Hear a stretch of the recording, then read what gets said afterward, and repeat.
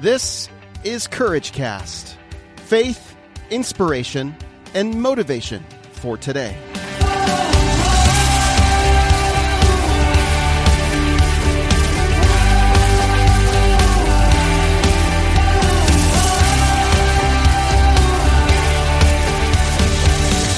Well, hey friends, this is Eric Nordoff, and you're listening to the Courage Cast. Well, this episode is a special episode. It's an interview with Matt Hammett.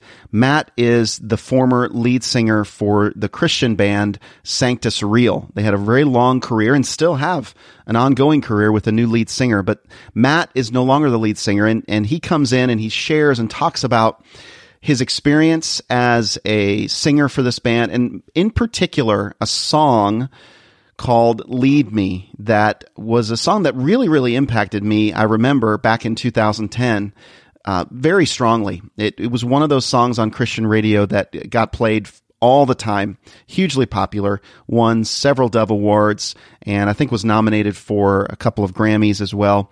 So Matt shares about that song and the background of that song. It was one of those songs that really convicted me as a husband, as a father, and just as a follower of Christ. I'll always remember that. So grateful to have him on. And this is a combined podcast with Chrissy's podcast, my wife's podcast, Brave Worship. So we kind of did this together, and you'll find the same interview on Brave Worship's podcast. And so we talk about all kinds of things in this episode, but what I love about Matt is his transparency and the raw and real story of Lead Me and what he's doing now to inspire men and families to live a better life, to live a life that is more transparent, more real, and maybe can avoid some of the mistakes that he made, that he had to learn through failure and just difficult times. So I want you to enjoy my conversation with Matt Hammett, actually a conversation that Chrissy and I had with Matt Hammett. So without further ado, let's get into it. So welcome, everybody. We're going to actually do a joint podcast. This is a podcast that's going to be on the Brave Worship podcast as well as the Courage Cast. So a lot of bravery and courageousness. Yes. I like it. There's nothing weak about this. There is nothing weak about this at all. We are going for it. And we have a special guest here. The reason we're doing this is we have Matt Hammett. Hey. Welcome. Yeah, thanks. I'm feeling very powerful today. Brave and courageous. I like it. Yeah. We just we really like what you're doing, Matt. And Thank you. And so we just felt like it'd be great to share you with both of our teams or awesome, audiences. Mm-hmm. So Very so nice. I met you originally. I don't know how long ago it was, maybe a couple years ago. It was like 2 years ago. Okay. No. Yeah. Yeah. Time flies. Yeah, it does.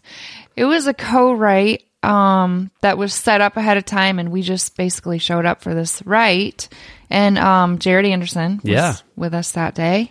And we ended up writing New Rivers. Yeah. And it's not always easy to walk in on a first co-write and get a good song that day, you know? No, yeah. So it was definitely just felt like, as far as writing wise, like the Holy Spirit was just there and moving. And the more I find out about what you're doing, the more I understand why. Oh man, thank you. So yeah, can you just share a little bit with us about your history, maybe a little bit about your story, and then absolutely, where you are today, what you're doing. Let me second that. With New Rivers, man, I was like, excuse me. With New Rivers, I felt the same way. That was just like, man, incredible to be able to just write and feel the Holy Spirit in the room moving. And that's a song, I think, for both of us over those 2 years that was really special. Yeah. And I kept I remember I'd always revisit it and just keep thinking something is on this song. Mm-hmm. I wish somebody would cut this song. And then you cut it, and I was so excited when you told me that you were going to actually carry that, because I just man, it's going to minister to whoever hears it. Well, you're on it too, and so you added a really nice feel to it. Thank you. I appreciate that. And I think with music, I'm learning to trust more and more, and then I will promise I will get to the history here, but I wanted to add that I think with music more and more, I'm learning to trust that whether it's, a dozen people or 12 million people, I'm learning to trust that God allows these songs to make it into the lives and hearts of the people that need to hear it. And so I just thing I love most about that song is knowing that whoever you carry it to, whether it reaches a few people or millions of people along the way, it's like I know that song is going to touch every person who hears it. And so so I was really it's a special one for me. So so my history leading up to these past couple of years where I've been writing more here in Nashville, even moving to Nashville from Ohio, was with the band Sanctus Real. So when I was 16 years old, I started a band with my friends, and we named it Sanctus Real when we were 16. And how did you get the name? Yeah, so our drummer at the time, he was 18, and we were 16, so he was our elder. And he came and was like, "Hey, I found this word in the dictionary. It was sanctus." Yes. He didn't know that. He said sanctus, and so we were like, "Okay, cool." He's like, "It means holy, hymn of praise, set apart." And we were like, "Man, it's everything we want to be."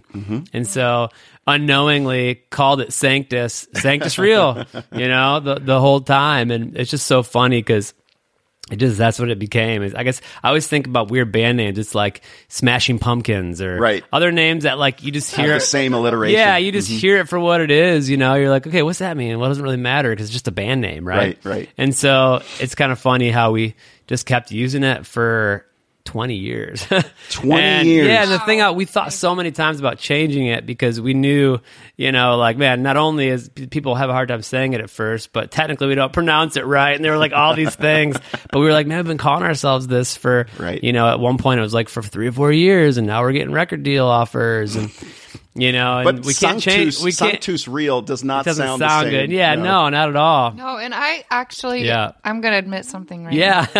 I thought it was Sanctus Real. Yeah, dude. But why? But here's the thing. Like, so many people did, and why wouldn't you if you're going like if you're thinking about the real Latin? It's like that's what it would be, right? And so it was always really funny, that whole process for us. If people ask me if I miss, since I left the band a couple years ago, if I miss it, and I'm like, I miss the guys, I miss the camaraderie, I miss my friends, and making music together, but I definitely don't miss explaining the name to people anymore. Well, this will help. This will save you a few extra. I have to admit it too. Our daughter sang a song, Sanctus. Yep. This week at a music camp. Yeah. And the first time I was like, that song's Sanctus. And they're like, it's Sanctus. We've messed up. Yeah. That's so I feel funny. It a little tiny bit of that. Yeah, but you had to do it a million times. Had totally. To explain it. Yeah. Okay. So but we, so we did that for 20 years. Put out 7, 8 with our, I think. Well, wait, no. Yeah, 7 records with Sparrow, and had a really nice run, man. I mean, we won a few Dove Awards and got nominated for 2 Grammys and had 14 top 5 and number 1 songs along the way at different formats. And so we weren't the biggest band out there, but we had definitely kind of became somewhat of a household name in Christian music. And I don't think we ever took that for granted. We really... We're so grateful for that every step of the way, partly because we started the band as 16-year-old kids who never thought that would happen. Right. And so I think we were just kind of like, wow, it's amazing that we're still doing this. Yeah. And so a couple years ago, I started feeling, well, not a couple years ago, I guess it was almost like 7 or 8 years ago now, after I wrote a song called Lead Me, about being a husband and a father. And I wrote that song out of a situation with my wife and I where she was just really appealing to my heart, that she felt alone. She felt like I was there, but I wasn't there. I was on the road all the time. And when I was home, I was distracted. I wasn't really leading her beyond providing financially. It was like I wasn't there for her spiritually and emotionally. And there was a big wake-up call that happened in my life at that time. And I would say that would started a restlessness in me to figure out, like, okay, if my family isn't healthy, and if I can't get my family healthy with the lifestyle that I'm living right now, or if it's, if I can't find a way to make the most important things, then I really need to start praying harder and evaluating where I'm at in my life.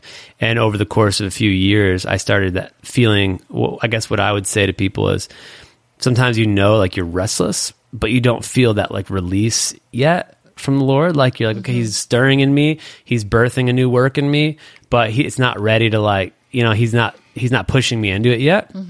So that was the season from probably 2010 to 2015. So like those 5 years where, we had things happen too. Like we had a son with heart disease, who had 2 open heart surgeries, and I was still trying to do the band thing and seeing more and more of like this issue with me and trying to be a good leader in my family, and it being harder and harder with the continued success of the band. And so this restlessness around 2015 turned into the release for me, where I knew that I was released. I felt God saying, okay, I've been stirring this thing in you, and now you're ready to move into a new season. And so stepped out of the band, spent, a year walking with them through how to transition, making sure kind of the house was in order before I left per se. And so, and they're still going on. And they're still going on today. Yeah. They found a different singer, and it's been a long road for them to figure that out, and, but man, they have, and they're still pursuing that. And in the meantime, I've been like doing kind of a multitude of things, kind of more home-based, so I can be home during the weeks. One of those writing, which is funny, a couple of years ago when we wrote New Rivers, that was kind of right when I started. When we come into Nashville on a regular basis, right before we moved here, saying, okay, Lord, like maybe I'm going to cultivate this so I can be home more, so I can have something that I'm doing. I'm using my gifts in writing and music to invest in others. And so that became kind of what I do during the week.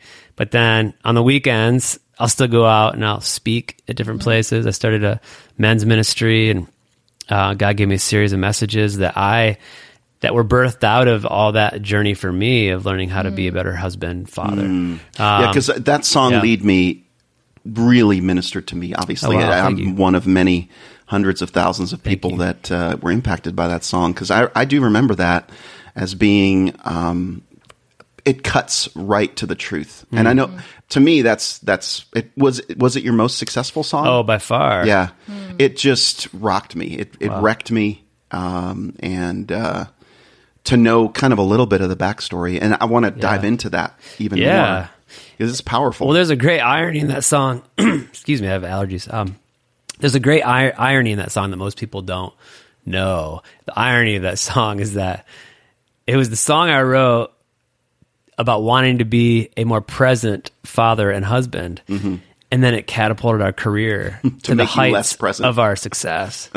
So the very song that kind of helped us, I guess, in a way, like rise to the height of our career success was also the same song that I sang every single night at the height of that success, which God used to speak to my heart to pull me away. Wow. And so it's that's amazing. The story behind that song is definitely personally for me pretty, and it's crazy because, like you said, there's so many guys and women, men and women, families who have stories about that song. And I have my own crazy story about that song, So, but the heart, the big lesson, and I did share this, Chrissy, you mentioned on my Instagram the other day, when I do these seminars for men and for marriage. And I also speak for an organization called Family Life about 4 or 5 times a year for their Weekend to Remember marriage conferences.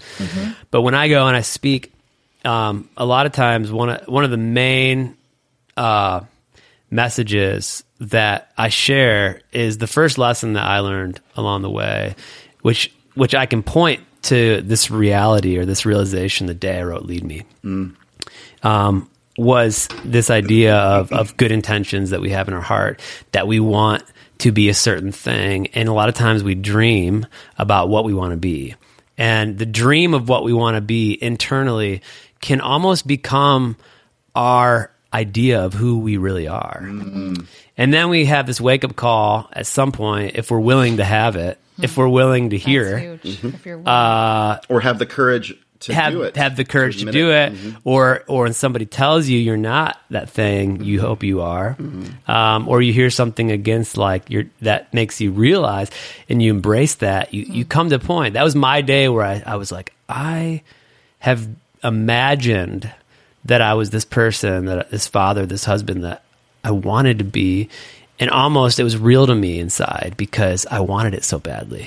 But yet the reality was that the people I loved weren't feeling the actions that it required for me to actually be that person outside of myself. Yeah. Wow. And so that is a big part of my message where I start, because it's important for me to help other people come to that reality of, are we actually living out the dreams and desires, the good dreams and desires that God has put in our heart around the things that he's called us to do, both at home and in the world?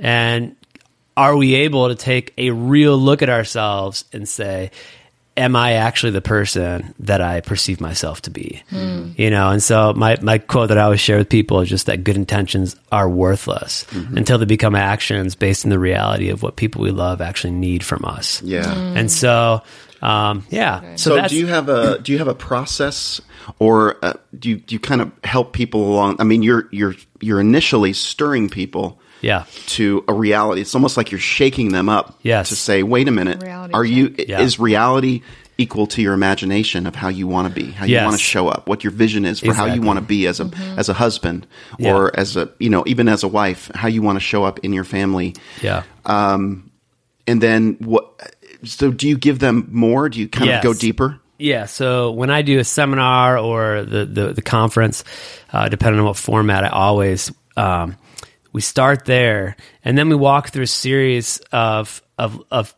things that the Lord really showed me as I was walking through. So that launching point is, to me, it's James 1:5, where he says, if any of you lacks wisdom, let him ask God, and he'll give it to you generously. But you got to ask with faith, right? Not doubting. And there's that part of that verse that talks about how a lot of times we're double-minded, and we're tossed back and forth on the waves. We're here and then we're there.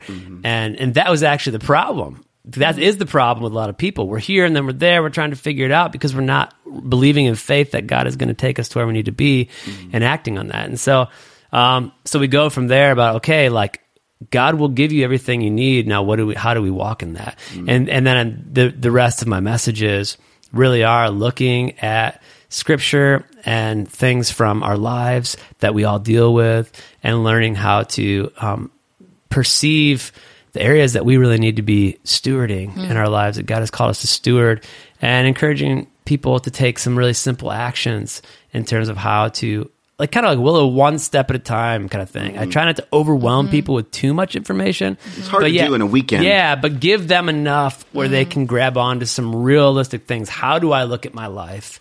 And then how do I evaluate my life? How do I look at reality? And then what are some of the action steps that I'm going to take to walk awesome. it? Yeah. Yeah. Well, and I love that you point them back to Scripture and to seeking the Lord. Yeah. Because honestly, I don't know. It's so simple, but sometimes we make it way more complicated than it needs to be. Yeah. Simply just pointing people back to Jesus is truly where all their answers are, really. Yeah. And it's God gives the growth and everything, right? We can work and toil and whatever, but if God's not in it, nothing grows. And so that's so important. That's awesome. Yeah. We, as the Brave side of things, we have a lot of people that are artists or aspiring artists, are writers. As far as that whole traveling piece plus family, what would your advice be to somebody that's just getting ready to start walking down the road that you traveled? Yeah. Now that you've experienced that. It's hard for me to answer this question sometimes because of how different each person's situation is. True. So if there's a young artist, right, and they don't really have a family, it's like go do it, because I'm thinking that's how it was for me when I was young. We were 16 when we got signed. I was getting married, so I was 21. And my wife went with me. And so, but we were young. We could live in a van. Our bodies didn't hurt, as much. Like we had the energy. So that was that season of life for us. Now I'm running into a lot of artists who actually already have families. They're already coming from kind of working another job. Right. It's a very different situation than when I started. But I think one thing that, and this goes back to the dreams and intentions and what we have inside of us and what we perceive to be our reality, is that a lot of times there is this comparison, and I'm sure this conversation has been had a lot, and I think it's worth having a lot. Is that there is the comparison when you look at Carrie Job, you look at Chris Tomlin, and you go, oh, well, they have this kind of stage, this kind of platform, and that looks like the thing to do. That looks like the pinnacle of what God might have for somebody's life. And we actually idealize that to be the call, right? The big picture of the call looks and if like... you do not hit that... looks like this. And what that does so often for artists, and that, I still struggle with, is that this comparison being the crusher of dreams, where you're at, and actually robbing you of the true identity of the dream that God's put in your heart. So God has given you this identity of who you are, He's created you to be, and then this ideal robs that away. So you can't see what this dream might look like. It might be totally so far away from that thing that you can't even see it anymore. And so what I always tell artists is, I'm like, if you're not being completely and 100% faithful to give everything you have where you are, and that's the thing I love about what you're doing, because I watch these people who are like, you're giving them away to minister now where they're at and use their gifts.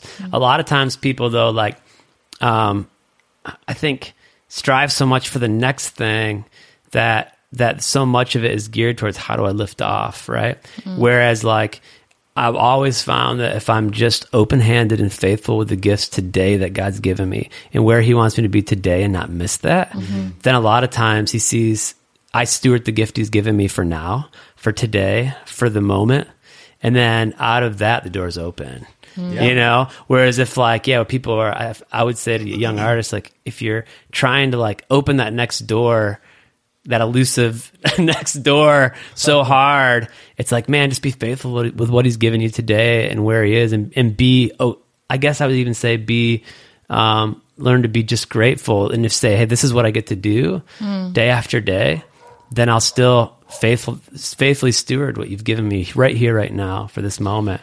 And then God opens the next door, I think there's through that. I mean, advertising and the enemy will use this dissatisfaction. Yes, that's a great word. It will just be stirred up in us all the time when we're on social media and we see what everybody else is doing, and we have all these ways of constantly being hit. And we open ourselves up to all these ways of being hit with I'm just not good enough. I'm never going to hit that, or I'm just dissatisfied with what I have now.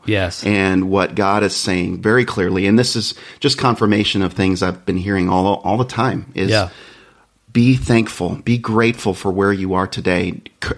Stir up and nurture thankfulness and gratefulness in your life for where you are today, and being faithful in the quote unquote little things of Scripture that you might believe to be kind of minuscule are actually big things in God's eyes. These are kingdom things. And if He sees you to be faithful in those things, there will be more. There will be more, but it may not look like the way you think it's going to look like. Yes, exactly. Well, and ultimately I feel like, it sort of reminds me of school, and if you're sitting next to another kid and you're sort of copying their work or replicating their work, as opposed to sitting down and doing your own original work, even especially if you think about that, even in the context of artwork, just reprinting what somebody else did, that's not God's plan for us. His plan for us is all originals, for each of us to have our own original plan. So looking at what someone else's dream or fulfillment of a dream looks like and then modeling yours after that, that's simply duplicating or replicating somebody else's life. And that's just, I mean, if you look at it in that context of original versus replica, that's not what we want. Yeah, and it's we want like an original plan. It's right, and it's like the body, right? Like, and even the scripture, it's like, what if the pinky's like, I want to be the bicep, I'm not going to be the pinky, you know? And then he doesn't get, then your pinky doesn't work because it just spends his whole life wanting to be the bicep, the strong guy, the guns. I'm not the guns. And then the guns want to be the brain, right? It's like never happened. Everything's got to work together, and there's smaller pieces sometimes.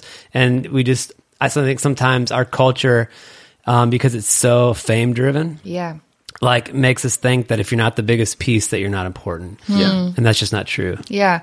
That also reminds me, I think it's in that same passage where it talks about accepting your gift. Yeah. And that's exactly right. You have to think about that, like in your heart and in your mind. What gift did he give you, and accept that one instead of reaching beyond, like you're saying. In James? Yeah. I think it's Corinthians. Oh, Corinthians. Yeah. It's so interesting, man, because I think if everybody was a Chris Tomlin, then who would be here mentoring people, right? It's like if you were Chris Tomlin, you couldn't be here mentoring people. Right now, God's called you to mentor people. Doesn't mean your music won't reach over time millions of people, but it means that it's like each person in each community in each church that God's called to minister to that body in that place. There's that worship leader who's so talented, and they're in the middle of nowhere in America with playing, listening today. Listening today, ministering to that 20 people that come to that congregation every Sunday morning. It's like God didn't call you to be Chris Tomlin. Even if they're just as talented. Even if you're just as talented, maybe you think you're more talented than Chris Tomlin. I don't. Maybe you are. You might be. But it's like God's called you to be there, and that role is equally as important as what he's doing. So there's being content. Yes, being content. That's the meaning of content. And and then of course there'll be people that are very cynical and say, well, of course you can say that. You've experienced all this success, Matt. Totally. I haven't. I want some of that. Yeah, well, it's hard because I struggle with it too. Yeah. I struggle with it. I look at it, it never stops, right? It never stops. I remember Sanctus Real, man, I remember we had this big number one song for 3 months, and 2 back-to-back number ones would Leave Me Unforgiven. And I remember looking, going well, why did we only sell a few 100,000 records when so-and-so is selling millions, right? It just never ends, It literally never ends. Yeah. So it doesn't matter where you're at on the scale, man. It's like you're still looking at the guy who's on the ladder. You're still looking above you as you're climbing up. You're not looking down going oh, wow, look at all the people still below me. You're trying to catch the guy who's above you all the time. Well, and then you got to wonder, the people up on top, are they looking down going, wish I had more time with my family? Absolutely. Or wish this or wish that. I would say the grass is always greener until it's yours. Yeah. Yeah. It really is. Yeah. That's good. Yeah. That's really good. Yeah. So then there's the other side of it with the success side of it. When you wrote that song, Lead Me, is there just anything you could share about what your life was like specifically? Oh, yeah. And something we could really hang on to and relate to. Yeah. Gosh, I'm trying to think of what aspect to come from here. Or what motivated you to at that moment when you wrote that song? Yeah. So in that season of my marriage, I always share with people that Sarah and I were really struggling to communicate well. We were both had our own set of wounds, right? Everybody does, that we carry into a marriage with our communication, and not knowing how to communicate, especially in conflict for us, continued to build more and more walls between us. And it felt like there were layers of walls. It was almost like too, when you'd go to attack the wall and try to find out how do we tear this thing down? It's almost just touching the wall made it bigger. You made it bigger. Yeah, because you just didn't know how to address these complicated bricks that were between us. And we can't relate to that. Can you, yeah. We actually went through several walls ourselves. Yeah. Oh yeah. 20 years. Everybody does. Yeah. Everybody does. And that's actually, side note, that's actually one of the biggest marriage killers is people believing that they're alone. And so they walk through it isolated because they don't understand that everybody is going through this stuff, you know, and so it's so important for people to hear these stories and know like they're not alone. So Sarah and I, at that time, it was really a bad cycle for us. And what really hit me, because people ask Sarah this all the time, what did you say to Matt? How did you get through to him that day he wrote Lead Me? People are always like, what are the magic words I can say to my husband, you know? Right. And Sarah will say to them, well, I don't even remember what I said because I'd said it 1,000 times before and he didn't even listen. So by God's grace, that day, I think a couple things happened. One, I will say that day, she had the grace to walk into the conversation and show me her true heart behind the wall. Because when we're hurting, we project our emotions as anger because that's just the way they come out a lot of times. They come out with that angry tone, a tone that we express with that the person on the other side can't hear us. And so I think that she was probably in the habit of showing her feelings as anger. Yeah. And I couldn't see her real self behind it. So that day I saw her true self. The anger was gone and I saw the real hurt in her heart. And through tears, she really shared the ways that I hadn't cherished, heard, listened, validated. Because I'm really like, she would say still, she's like, what I really wanted from you, what I still want from you is to feel understood. I don't need you to fix it. I don't need you to defend it.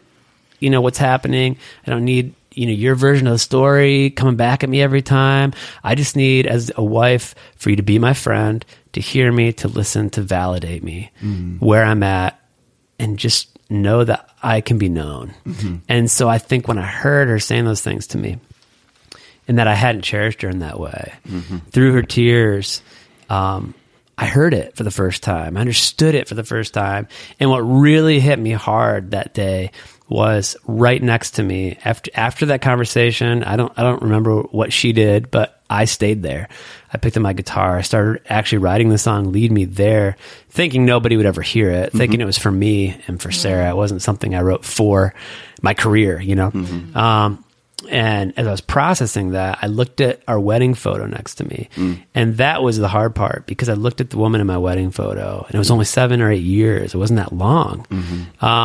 And I saw a woman who was glowing. Like I saw this countenance of hopefulness and lightheartedness and like her trusting me to like carry her into all of her dreams. And I always say she was dreaming of this moment, this wedding and this marriage since she was a child. And while I was blowing up G.I. Joes in the sandbox, like no idea, you know what I mean? Like the weight of this union and this dream and what this marriage should be like for her as a woman, not understanding that, not learning to be empathetic to that. But at that time, I hadn't had the time to hurt her, right? So she's coming into this with just this innocence in a way. Yeah. And then comparing that, it was like the contrast of who I saw in that photo versus who was just sitting in front of me, completely and utterly broken. Yeah. And knowing like, God, you gave me this woman to steward. And somehow I have crushed her. And the worst part to me, not the worst part. The worst part was that. But secondly, for me, it was I've somehow crushed this woman's spirit, but I didn't even do it on purpose. Yeah. And I still don't even totally understand how I got here or how to fix it yet. Yeah. So what do I do? It's overwhelming. I feel helpless, right?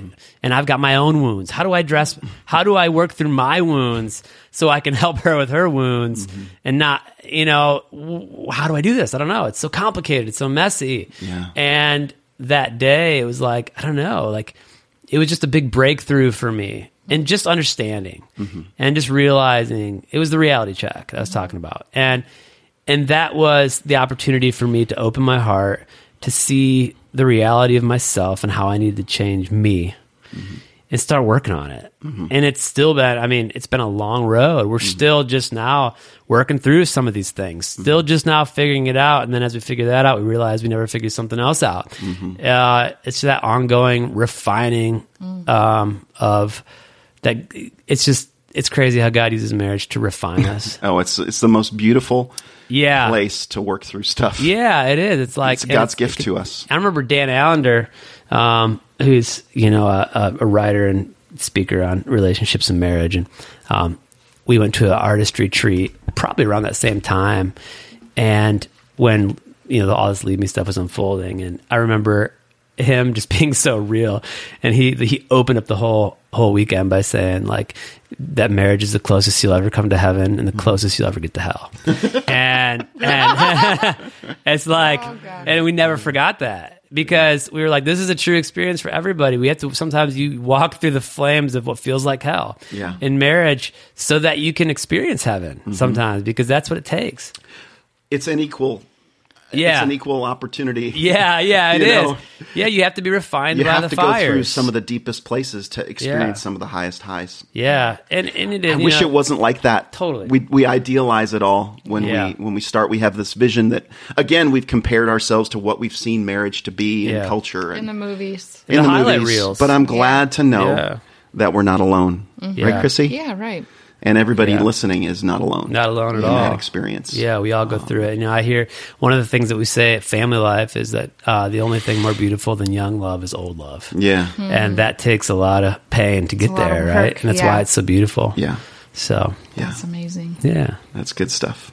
Good stuff. So Matt, do you have any more questions for Matt? I was going to kind of ask. Yeah, go ahead. Because I just wanted to ask, how can people listening connect with you? Yeah. And conferences. Where can they see you next and all that stuff? Yeah. So right now, I was doing 2 years of my Lead Me conference, but actually what happened this year was Kirk Cameron asked me to come on his conference with him. And so like 3 of those conflicted with the dates that I was working on for mine. And I really felt like God was saying, hey, set yours aside for the moment, invest in this. So I've kind of been actually in the meantime reimagining that. So I'll probably launch that here in the next year or two along with the book I'm working on. But in the meantime, you can see me with Kirk on Living Room Reset. It's Living Room Reset? It's called Living Room Reset. Okay. Yep. Is that online? Find it on Instagram, online, Facebook. If you literally type in Kirk Cameron, Living Room Living Room try Reset. Typing that. You'll find it, andLl be on all those dates with him for the foreseeable future. Wow. It's been neat with him because he's kind of put together a event. He kind of wants to keep it that way as long as he can, and so it's a neat thing to be part of. And then I also have a series of one-off, dates that I'm doing as an artist. And also dates that I'm doing as a speaker. So I kind of do a little of both. It's interesting these days, but you can find all that at matthammottmusic.com. Matt Hammett Music. With 2 T's. 2 M's and 2 T's. 2 M's and 2 T's. That's right. Lots of M's and T's in my name. And, all my handles for social media stuff is just my name, Matt Hammett. So people can find me pretty easy. Yeah. How cool is that? I mean, just talking about those, the Living Room Reset. Yep. So what does that look like? What's a weekend there look like? Or is it a week? Or what is it like? So, is it a family event? It's a marriage and parenting event, actually. So it's a couples event. Couples event. Yep. And so I lead worship and sing some of my own songs. Kirk speaks. Kirk. Sorry, hard to get the K in there. Kirk. Kirk speaks on marriage in the first half. And then I get a chance to share a little bit of my testimony.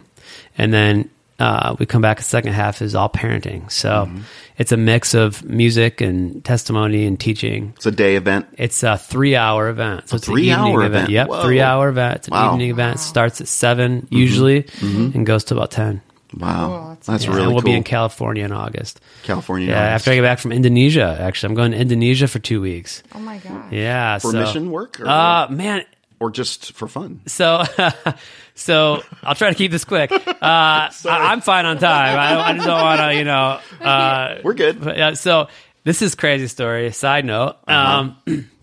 This woman I knew from Denver, who's from Indonesia, had a heart to just do work there and minister there. And she felt like she wanted to take, her and her husband wanted to take me to Indonesia to do some concerts. And it was really kind of a strange thing because she had a really hard time getting confirmations on people. Like we planned the trip, but then she was having a hard time getting the confirmation of like what churches or places we were we were playing at, right? And she's like, we're just going to go. We're going to trust God. And it turned out to be like multiple events that were like over 1,000 people.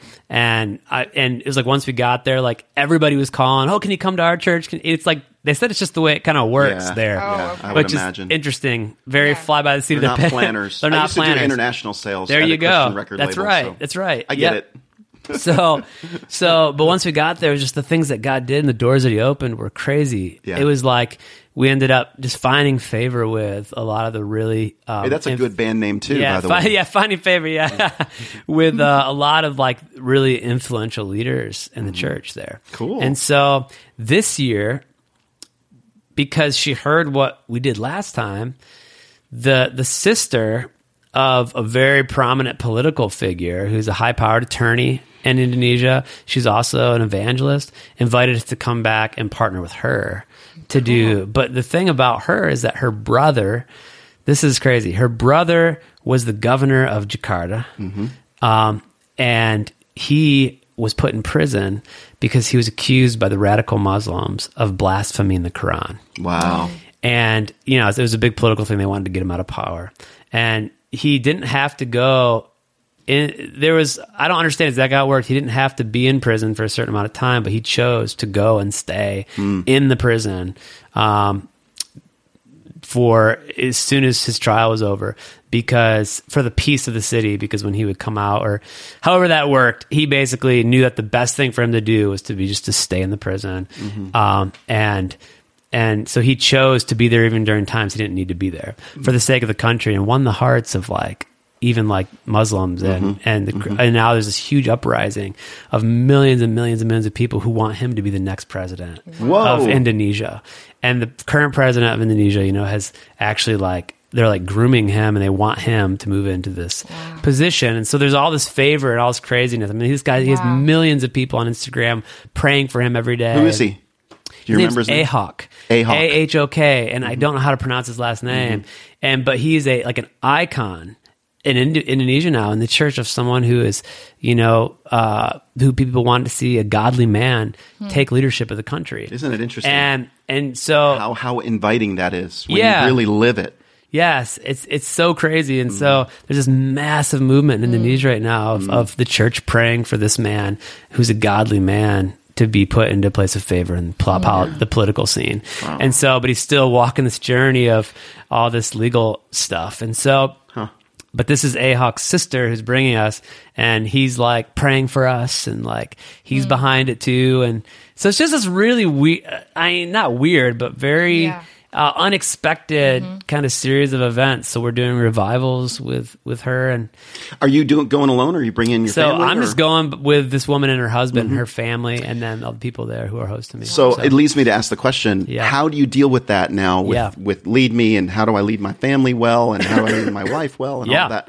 Like, obviously you communicate better now about these kind of things, and you feel a peace about doing this. Your wife, and you are my wife actually set it up for me. There you go. I wasn't Get out of here, Matt. I wasn't even going to go at first, which is really funny. A little bit more. Yeah, I know. It's so funny. It is kind of like that now, where she's like every time, like this weekend, she got an email from somebody saying, "Hey, there's this group that wants Matt to come speak at this thing," and I was like, "Honey, it's our anniversary." She's like, "I don't care. It's fine. Go." She set it up for me. And I was like, everybody's like, "Oh, I'm so sorry. You know, it's your anniversary." And I call her again. I'm like, "Are you sure this is okay?" And she's like, she's like, "You're home all the time now. It's fine." Like she's like almost pushing me out the door at this point. So that's awesome. That's a good sign. But we did celebrate our anniversary yesterday at Outback Steakhouse. How many years? Outback. Real fancy. Well, we haven't done anything for our 20th anniversary yet, and we still have the rest of the year to go until May of next year. Belated congratulations. Thank you. That's Thank awesome. you. How many years? 17. 17. Yeah. Congratulations awesome. to you too. Thank you. Yeah, that's phenomenal. What's your anniversary date? Ours is July 14th. Oh, okay. Yeah, when's yours? Not too bad. You're only a few days off. Yeah, when are you? Ours is May 30th. Oh, wow, really? Awesome. That's cool. Yes. 1998 was a good year. 1998, that's awesome. Yeah, we were 2001. Uh-huh. Oh, all right. Awesome. All right. Okay.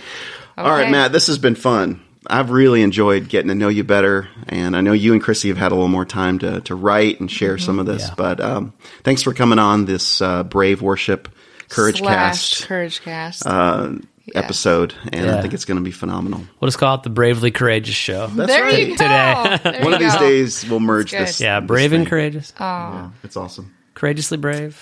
We could just riff on this forever, if we had the time. Well, best to you, Matt, and I appreciate you.